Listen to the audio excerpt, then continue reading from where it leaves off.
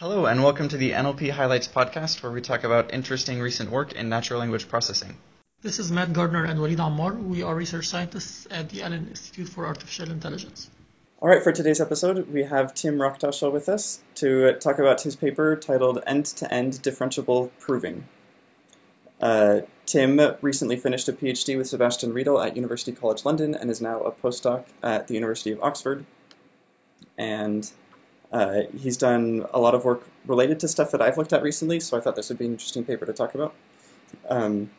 This differentiable proving paper is in this line of, like, I have a knowledge base, I want to infer new facts about it, and he's got some cool ideas about how to do this in a nice way. So, Tim, you want to tell us about how it works? Sure. First of all, thanks a lot for the invitation. I'm very happy to be here. So, I guess, as you said, we want to infer facts given a knowledge base of known facts that has been, I guess, tackled for a long time. There's various approaches to this. There are, I guess, approaches that are based on representation learning, so approaches that try to learn some dense vector representations of symbols, such as constants and predicates.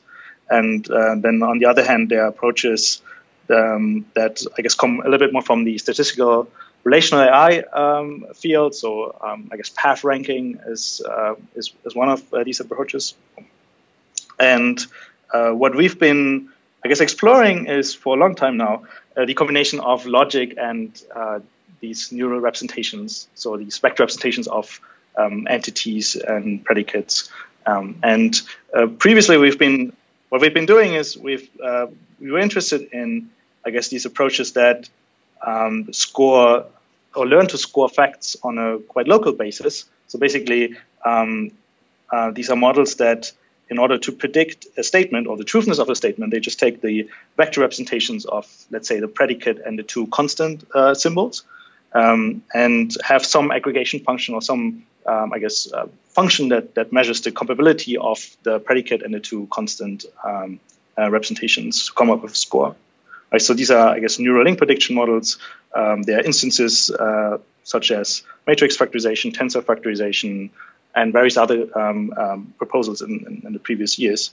And what's nice about these models is that they are very scalable, so they can be trained on very large knowledge bases, and test time inference is extremely fast. Right? You just take a statement where you want to predict the truthness, and you just take, I guess, the three symbols, the predicate and the two constants, map them to vector representations, and then you apply the scoring function. So that's nice, but at the same time, we have, I guess, a lot of background knowledge that we would like to incorporate into these systems. So what we've been doing for the past years was thinking of, can we take logical rules, first order logic formally, and can we somehow regularize these symbol representations such that they incorporate that logical knowledge? But then, I guess, last year, we started to think a bit more about more explicit ways of working with rules. So we didn't just want to regularize these representations, because surely that has some limitations. We actually wanted to be able to, I guess, do more explicit first-order logic reasoning, but with symbol representations. So that's basically the setup of this paper. Okay. It looks to me like the gist of this paper is you take Prolog and you essentially do the whole algorithm just in a differentiable way. Is that a fair characterization of what you're doing? I think that's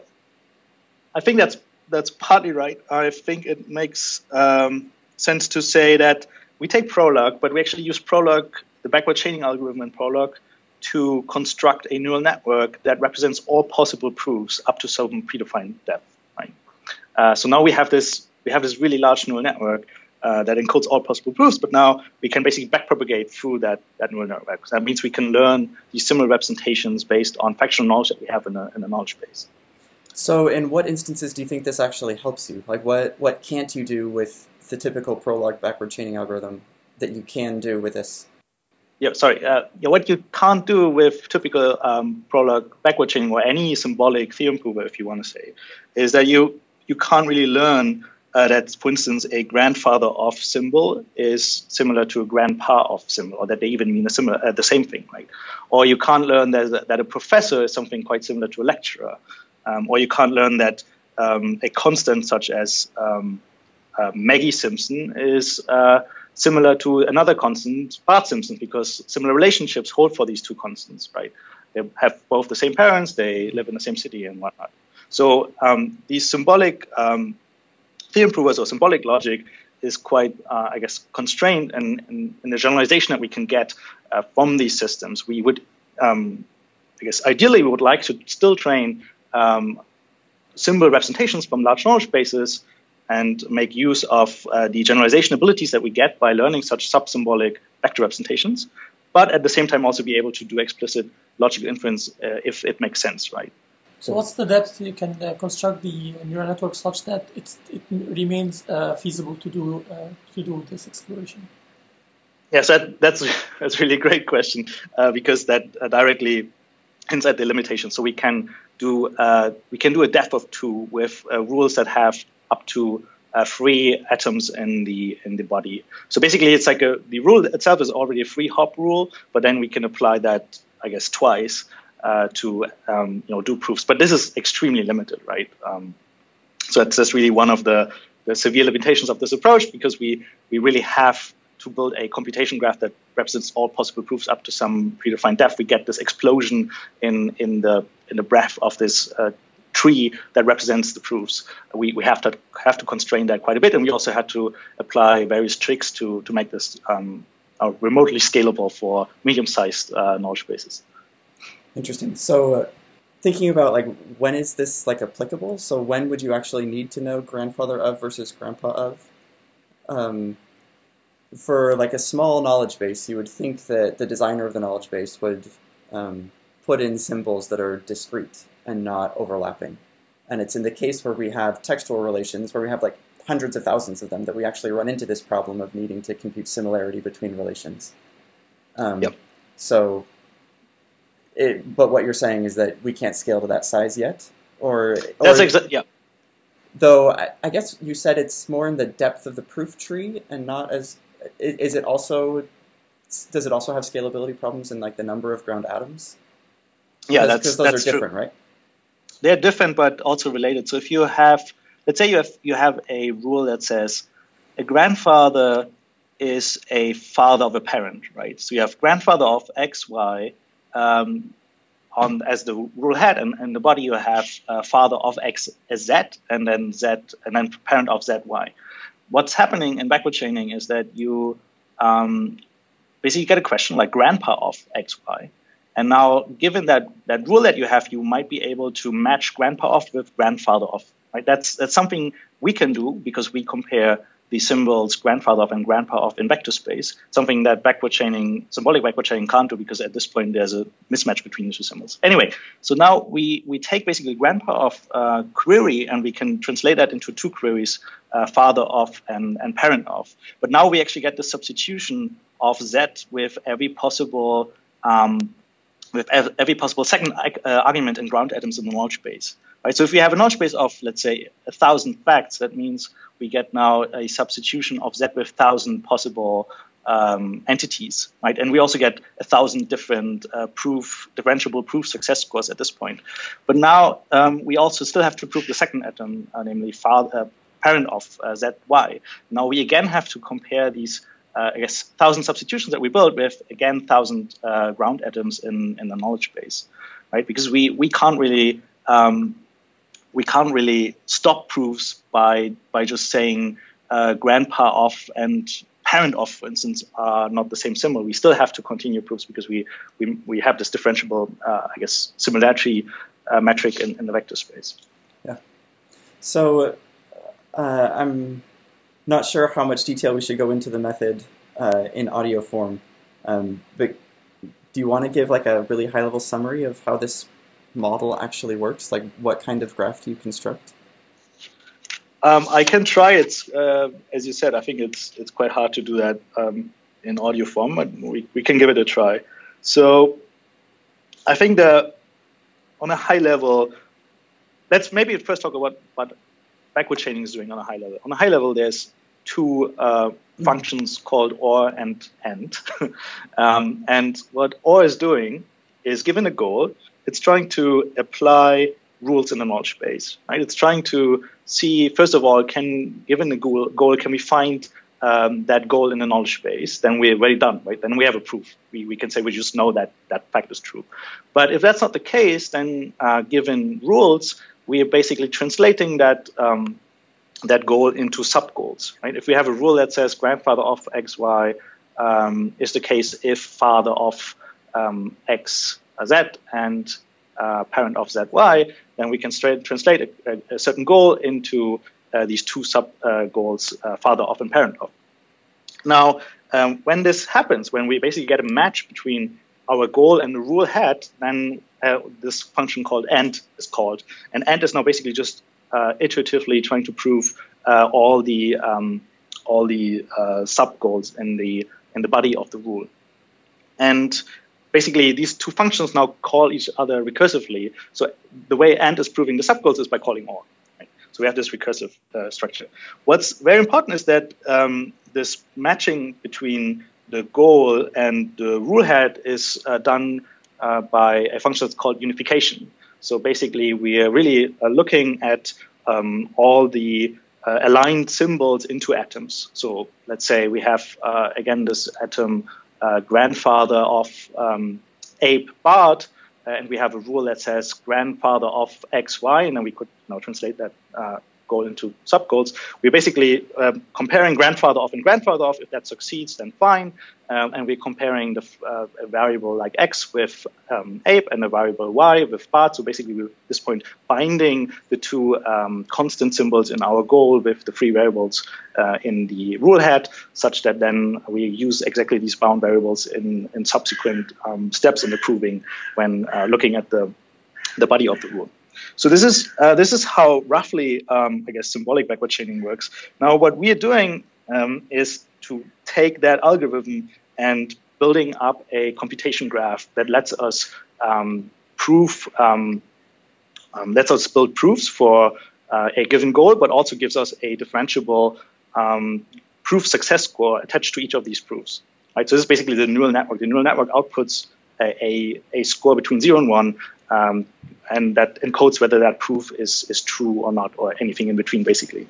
And the way we're doing this is by saying, well, unification it's not going to happen on the symbolic level. We're not just comparing whether grandpa of and grandpa of is the same symbol, but we are mapping both symbols into a vector space and then doing the comparison using a radial basis function kernel.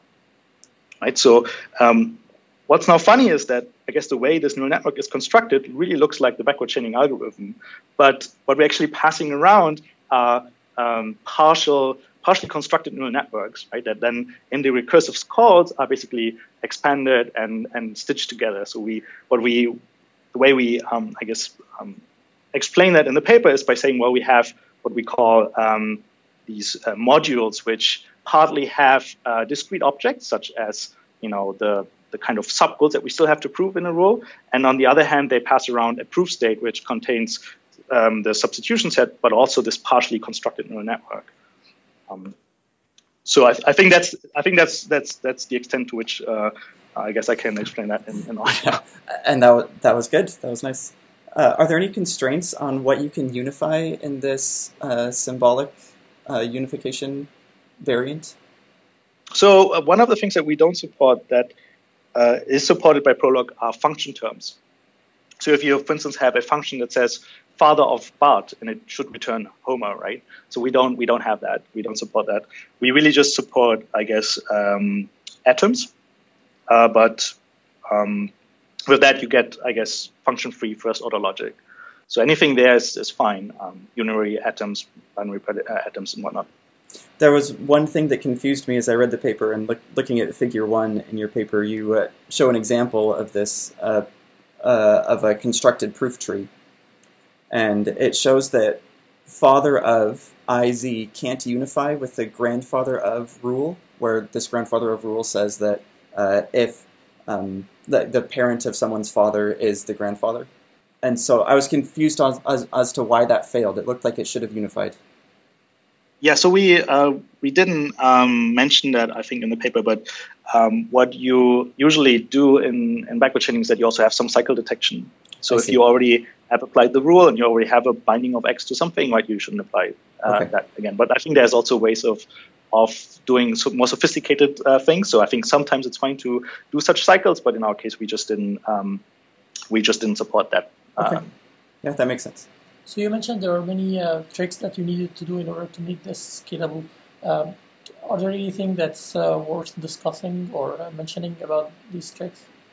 Yeah, so I think one thing is that I guess one should know about this kind of approach of taking an existing, let's say, data structure or an existing algorithm and turning that into a differentiable computation graph is that it's usually not so hard to build that for a neural network that just processes one example at a time. But what you usually want to do is you want to make use of modern graphic cards, and then you need to really think hard about how you actually can batch process through your computation graph, and that makes things very tricky.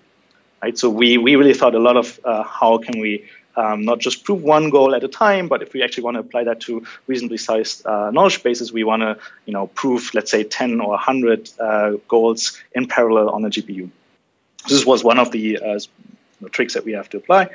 And another one that I found very interesting is that what we are doing here is basically we're learning to prove goals from other facts that we have in a knowledge base, right? And let's say we don't have any rules, right? Let's say we have a knowledge base without any rules. Then what this means is that we're basically trying to prove a goal by unification with all facts in the knowledge base, right? And it turns out that this is extremely slow to train because in the beginning, you basically initialize all these symbol representations randomly. And that means in the beginning, you just get very noisy proofs, right? So you get just random things, I guess, as high predictions. And that's really annoying, partly also because at the end, you only care about one of these proofs to succeed. So basically, the way we aggregate all of these proofs is by taking the max. So that means we get very noisy gradients, and we only have updates on, I guess, one proof. So which makes training very, very slow. So one of the tricks that I found quite interesting is to actually still train a neural link prediction model alongside the differentiable prover. So in this case, we do use Complex, which is a state-of-the-art neural link prediction model that, again, tries to just score a ground atom locally by looking at the three vectors of the predicate and the two constant symbols and spitting out a score. And we basically take that neural link prediction model as a regularizer for learning very quickly about similarities of symbols. But then we still train the NTP, and at test time we only use this neural theorem prover, this differentiable prover. So the complex model is really just a regularizer. And what that means is, again, the complex is very quickly letting us learn similarities of symbols that then the prover can actually use to make quite useful multi-hop inferences. So all the symbol representations are shared across the neural network? Yes, exactly. Yeah. Which is also a bit odd because complex is actually representing symbols as complex vectors, and our differentiable prover is just representing them as real k-dimensional vectors. But the RBF kernel, you can just still, I guess, measure the distance between a k-dimensional, real vector and a k divided by 2-dimensional complex vector. This sounds like a pretty complicated computation graph. What framework did you use to write the code? We implemented this in TensorFlow. And in hindsight, that might have been the wrong decision because now there's so many nice, I guess, dynamic computation graph libraries, including PyTorch, but also Dyna, I think. But even back then there was Torch, which I somehow disliked. So we just went with TensorFlow. I'm just kind of surprised this is even possible in TensorFlow. It's interesting. Well, it's possible because given a goal and a given knowledge base, the computation graph stays static, right? So basically, you only have to build this computation graph once, and then you can prove many goals of the same structure. And structure here means, let's say, a ground atom, right? So basically, the inputs to your proof tree are going to be the placeholders for the, let's say, free symbols in a binary ground atom, and that's not going to change. So it's basically still a static computation graph. So that's why you can do it in TensorFlow. Interesting. So one thing that I haven't liked very much about recent neural link prediction models is that they try to encode these high-dimensional, high-rank tensors in low-rank vectors. So, like, it seems mathematically impossible to me to recover who's married to who in a vector for each entity and a vector for each relation. Like, you just can't encode marriage relationships or other kinds of sparse facts inside of these neural link prediction models.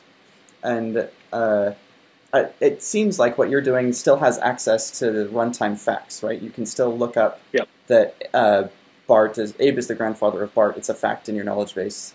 And you're using sub-symbolic representations to do similarities in an interesting way, but you still have runtime access to these sparse facts, so you're not losing the information. Does this seem right? Yes, that's absolutely right. Yeah. And particularly what we disliked about neural link prediction models is the fact that they're only scoring these ground atoms locally, which means they have a really, really hard time with, I guess, things like transitivity. Yep. Right? So if X is located in Y and Y is located in Z, then X should also be located in Z. And that's exactly, I think, if we look at experiments, that's exactly where our model seems to be quite good at compared to neural link prediction models. Yeah. So what is the main difficulty in consolidating the approach that you're using in this paper with learning from text? Like, for example, the universal schema approach is learning from both knowledge-based facts as well as text. That's a great question. So partly this architecture is also inspired because ultimately you would like to have text as an input to these kind of models. So for instance, you could think of a predicate like, I guess my favorite predicate is like, is the movie directed by the author of the same book or so? So it's like a natural language phrase that basically represents that predicate, but it's quite hard to work with this predicate as a symbol, right? So you would run something like an encoder that reads this text snippet and that basically builds up compositionally this representation of the predicate. And that's potentially exactly what we could do with this architecture, right? So we don't care about whether our inputs are predicate symbols that we map to vector representations or whether our input is a text snippet that we encode using an RNN. Well, we haven't done that, right? We just did this embedding lookup approach. But since our architecture is end-to-end differentiable, what you would potentially conceive is you have as inputs these RNN encoders that are then hooked up with the differentiable prover, and the whole model can be joined jointly by backpropagation. So that's definitely a very interesting, I guess, future work we'd like to do. Yeah, that's an interesting idea. What I thought the answer to Walid's question is that it's a scalability problem, right? If we take the same universal schema idea from Sebastian a few years ago, you just have one big tensor, right? And then you're just exploding the space of ground atoms that you have, and so you're just going to have scalability problems, basically. Yeah. Right. So yeah, the reason why we can't do this right now is because we have exactly these scalability issues. Particularly, our problem is that we have to basically make sure that this unification of an atom with all factors in knowledge base can be done efficiently on a GPU. So basically, that has to fit on a GPU. Our entire neural representation of the knowledge base has to fit on a GPU. Otherwise, this is really way too slow. Yeah, you could imagine like pruning that somehow. Then it gets a whole lot harder with TensorFlow, right? Because you probably have a dynamic graph, and you might want to do have the pruning that you do change during the course of training. Exactly. Yeah. They're interesting directions for future work. Yeah. Maybe one thing I can also talk about, which I guess, again, was the motivation of this architecture, is actually to be able to incorporate prior knowledge, right? So if we have a logical rule that we want to make sure holds, then we can just write that down and include it in the knowledge base. But more importantly, what I find very interesting is that people have been looking a lot into this, I guess, it's called inductive logic programming. So can we induce these logical rules automatically from data? And people have been using, I guess, lots of symbolic approaches for doing so. And what we can do here quite easily is to actually say we we assume that there's a transitivity in our knowledge base, but we don't know between which predicates. We can just write down, I guess, what we call a rule template. So we can say there is some transitivity between some predicate representation, 1 and two other predicate representations 2 and 3. We just write that down as a rule with, I guess, parameters for these predicates. And then we can just optimize that like all our other symbol representations. So basically, the model can now make these predicate parameters, these predicate representations, close to actual predicates such that it can then prove things in the knowledge base, which allows us to induce rules by gradient descent and gives us some way of then afterwards actually inspecting what the model has learned. So that's what was one of the things that I guess we found quite nice about this approach. Yeah, I first saw that idea from William Wong and William Cohen's proper work, and yeah, I liked when I saw it in your paper because it's a nice extension because it lets you learn these rules over vectors, right? The predicates are just represented as vectors, and so like it's a nice sub-symbolic extension of this line of work. Yeah, exactly. So this is definitely the work that we draw inspiration from. So what William Wong had was these what he called really rule templates, where you say, I assume there are, let's say, 10 transitivities in my knowledge base, right? And then instantiate these parametric rules, and you can use them. In our case, using gradient descent. In their case, using something different. Yeah. Cool. I think that's all the questions that we had. That was a really interesting discussion. Thanks for talking with us, Tim. Yep. Thanks to you.